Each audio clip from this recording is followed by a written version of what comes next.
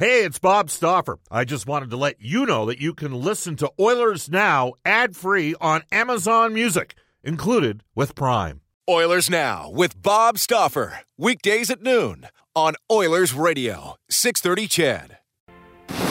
We return to Oilers Now with Bob Stauffer. Brought to you by Digitex. Managed print services to keep your printing costs down?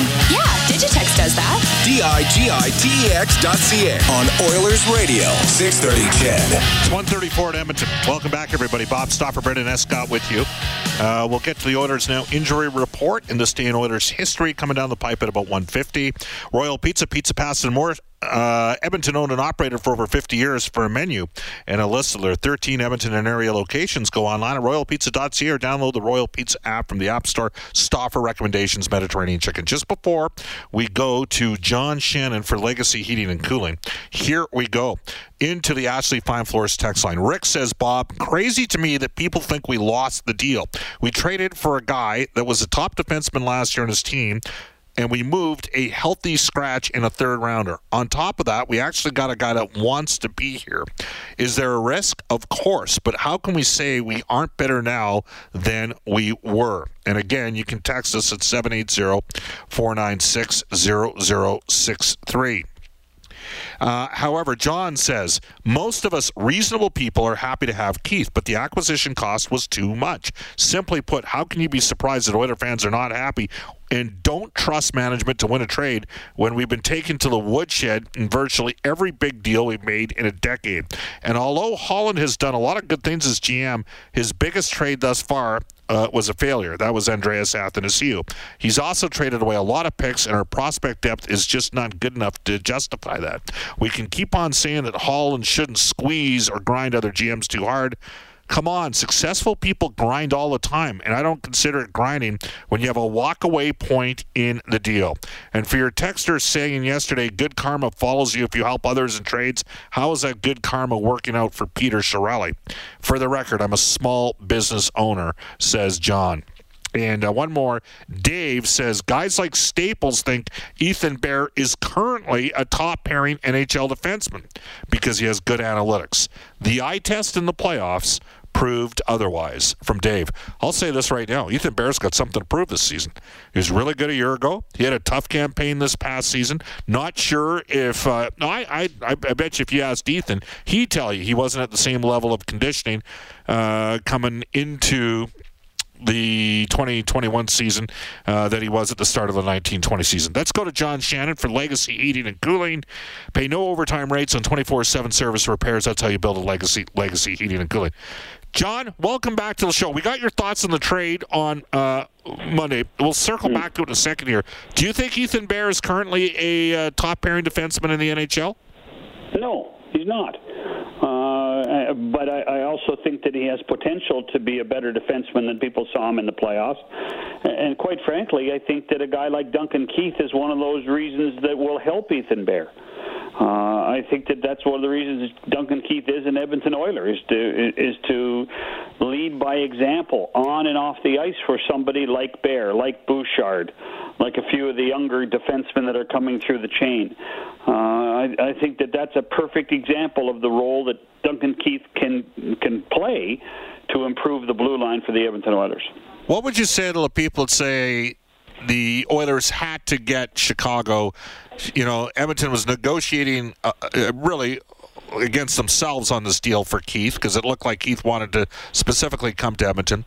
How did Edmonton not get Chicago to retain any of the cap space? How would you respond to that? Well, I mean, I think that if you looked at what Keith was financially to the Edmonton Oilers, and at this point, the most he's going to cost the Oilers is in cash dollars, $3.6 million over 2 years. I think that if I'm Stan Bowman, I'm going to say to Kenny, hey, that's enough of it now. I mean, I've already paid for Duncan Keith for you. I'm not retaining salary. I don't have to because it's not a very expensive contract to carry. And so the only burden you have to carry is that cap space for 2 years. It's the only burden. The only downside of this whole deal is cap space, and Kenny obviously thinks that it's important enough for Duncan Keith to be part of the Oilers to carry that cap space for 2 years. there are actual people texting the show saying that they believe that Caleb Jones was a better defenseman than Duncan Keith. How would you respond to that? I think they should have a sobriety test. Carter has texted the show to say, I remember when the Oilers couldn't make a trade or have Hall of Famers wanting to come play here. Isn't Ken Holland building relationships around the league also? I don't understand the hate on this trade. It's a win-win. Bob, anti-social media is getting out of hand these days. Trust the process, from Carter. Yeah, I like Carter. Carter's a smart guy. It has been interesting. Like I probably had more visceral takes from people via the text line over the last 3 days, dating back. The last time it got a little nasty.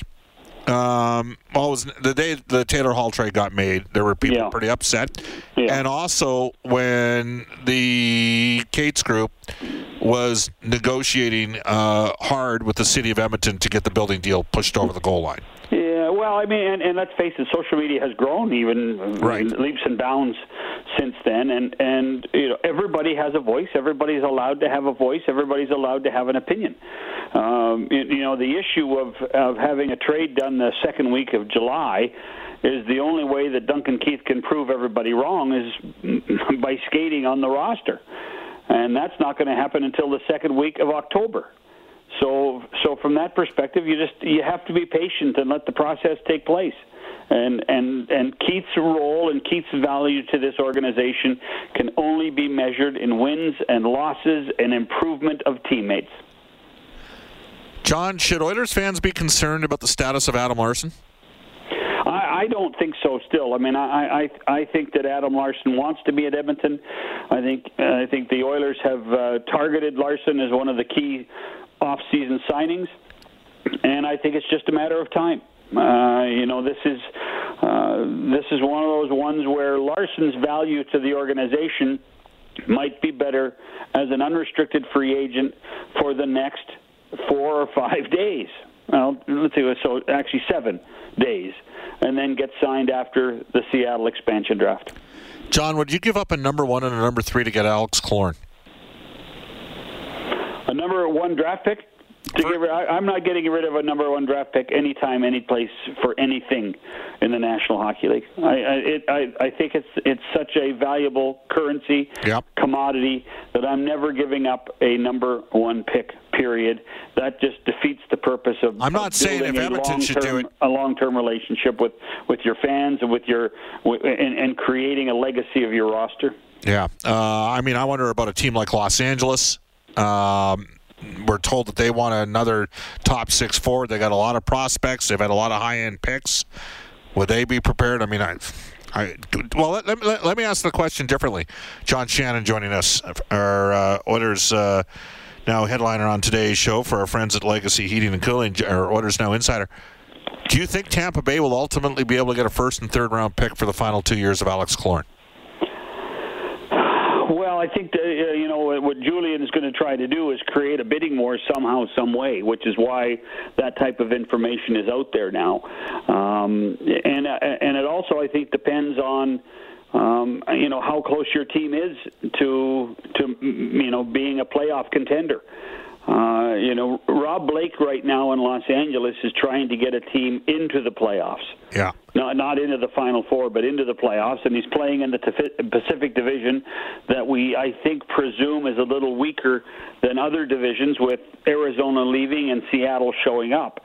So from that perspective, what Rob's trying to do, as he did with the Arvidsson deal, is try to improve his team so that it's 10 points above 500, in that 92 to 96 point range, and has a chance to make the playoffs.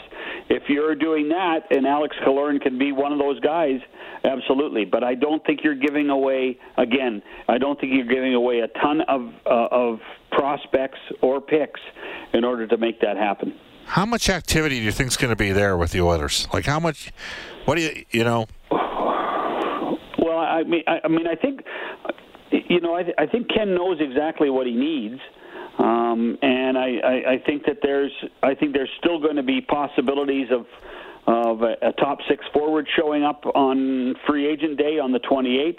I think that they still think they need probably another defenseman somewhere along the way. and then they have to figure out how valuable and what their depth is in that bottom six. So I think that they're plus is Mike Smith and Alex Stalock enough of an answer in goal? They have to think of re-signing Mike Smith, and I think that they will at a certain point.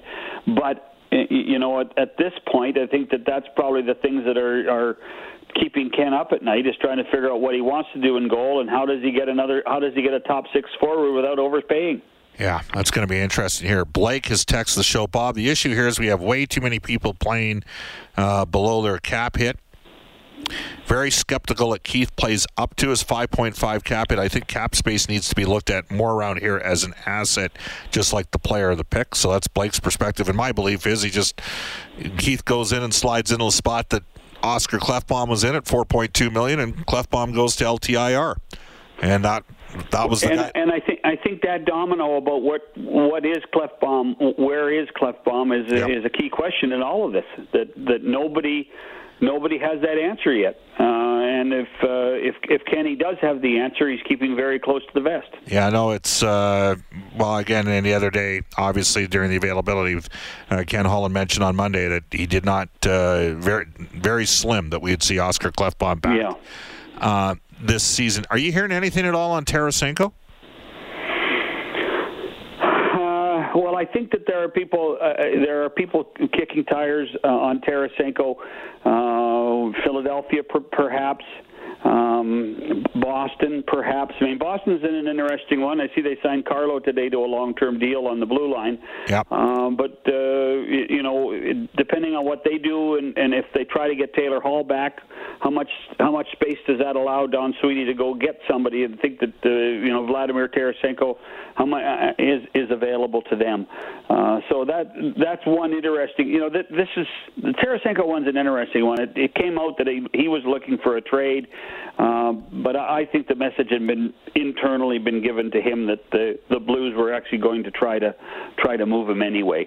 They had a near as much success with him out of the lineup than in the lineup, and with the flat cap, if they could find a way to move some of that money, then it was going to be advantageous for Doug Armstrong. Am I missing something with Colorado and Landeskog? Like, I'm a little bit like we're told they're significantly apart. I believe it was Pierre LeBrun reported that yesterday.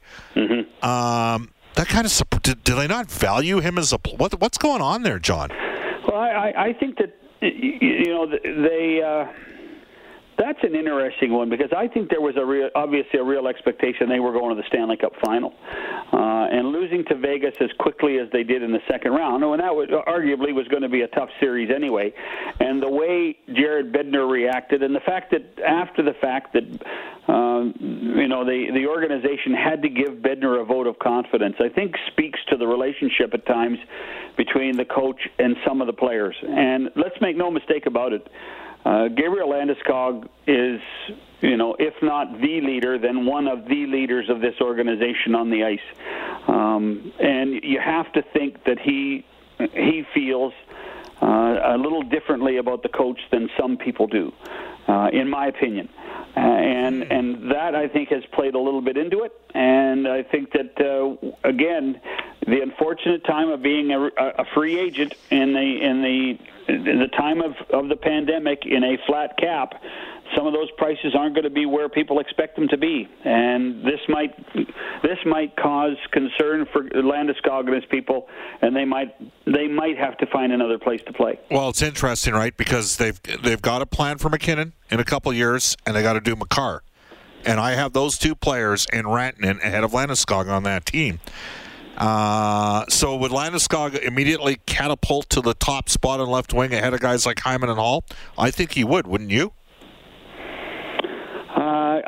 To me, it also depends on dollars. And if Landeskog, I do expect Landeskog to be in the market on the 28th. But then, what kind of bidding will be created? And I think it's going to have to be. This is where managers are going to be challenged this year, Bob. Are you going to accept the 4 or 5 year deal with a guy that fits a number within your cap? And then not just saying, okay, we're going to spend a little higher and get the guy that, like you say, might be higher on the wish list. That to me that's an interesting one. I think you have to find those equations are going to be tougher on managers this year, and I think that's one of the reasons why things are quiet right now, because guys are trying to find ways to make cap space available, and hopefully I think that we'll see a bit more movement before the 17th when they have to put their rosters in for the expansion draft. Any update on the Olympic front? No, only that the managers did on their meeting on Monday were told about the issues. One of the issues again is going to be COVID. It's not going to go away. And then they were presented a single schedule again on Monday. This one did have an Olympic break in it, but there are still two schedules out there, one with an Olympic break and one without. So it's a work in progress, and they are trying to get a schedule out to the public the last week of July, and hopefully there will be some sort of resolution. But that said, I've been told by many people within the NHL, listen, if we put out a schedule that doesn't have an Olympic break in it, and then we're able to negotiate an Olympic break because we promised the players we would do it, we can always rechange the schedule. John, great stuff. Thanks for your time. Talk Monday. Okay, bye-bye. That is John Shannon for Legacy Heating and Cooling. Pay no overtime rates on 24/7 service repairs. That's how you build a legacy. It's 150 in Edmonton. Still got lots coming up on Oilers Now. Subscribe to the Oilers Now podcast. Available on Apple Podcasts, Google Podcasts, or wherever you find your podcasts. Oilers Now with Bob Stauffer on 630 CHED. 152 at Edmonton. Welcome back, everybody, into the Oilers Now Injury Report, brought to you by James H. Brown Injury Lawyers. Trent Brown, Jim Brown, the gang at James H. Brown. Trent Brown, multiple-time CFL All-Star, winner of a Grey Cup with the EE football team.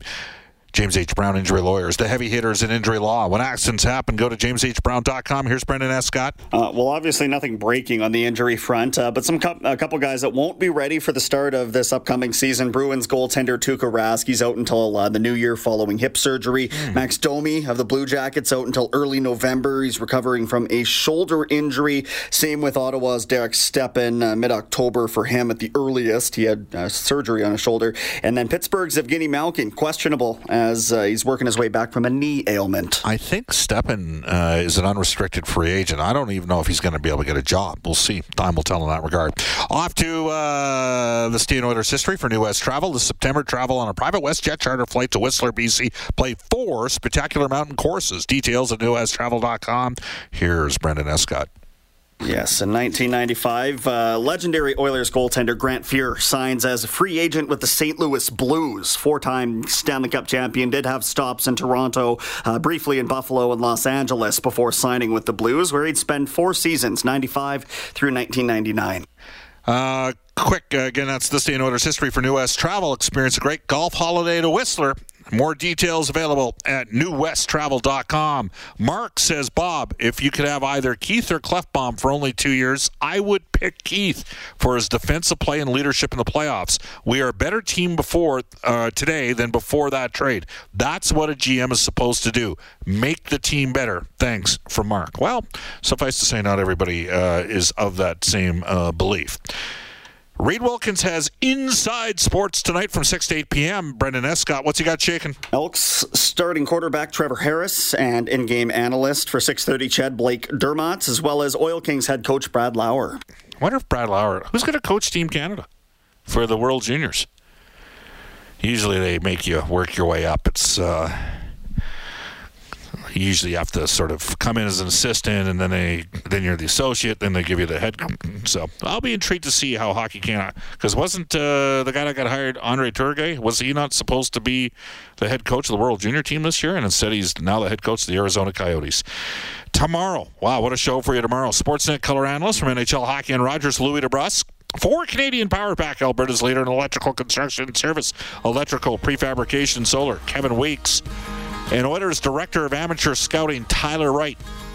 Now, we were supposed to have him on Monday's show. Duncan Keith deal went down. Would a trade happen tomorrow? If not, we will have Tyler Wright to discuss the 2021 NHL entry draft. Hey, Special thanks to all of you who took the time to participate and text us on our Ashley Fine Floors text line. Lots of responses. Some of you bringing some venom. It's all good. Thanks again to listening to the show. Up next, the Global News Weather Traffic Update with Eileen Bell, followed by Angela Coquat from 2 to 3 p.m., then 6:30 CHED Afternoons with Jaylen Nye again. Reed Wilkins tonight, Inside Sports, 6 to 8. So long, everybody, from Oilers Now. Oilers Now with Bob Stauffer. Weekdays at noon on Oilers Radio, 630 CHED.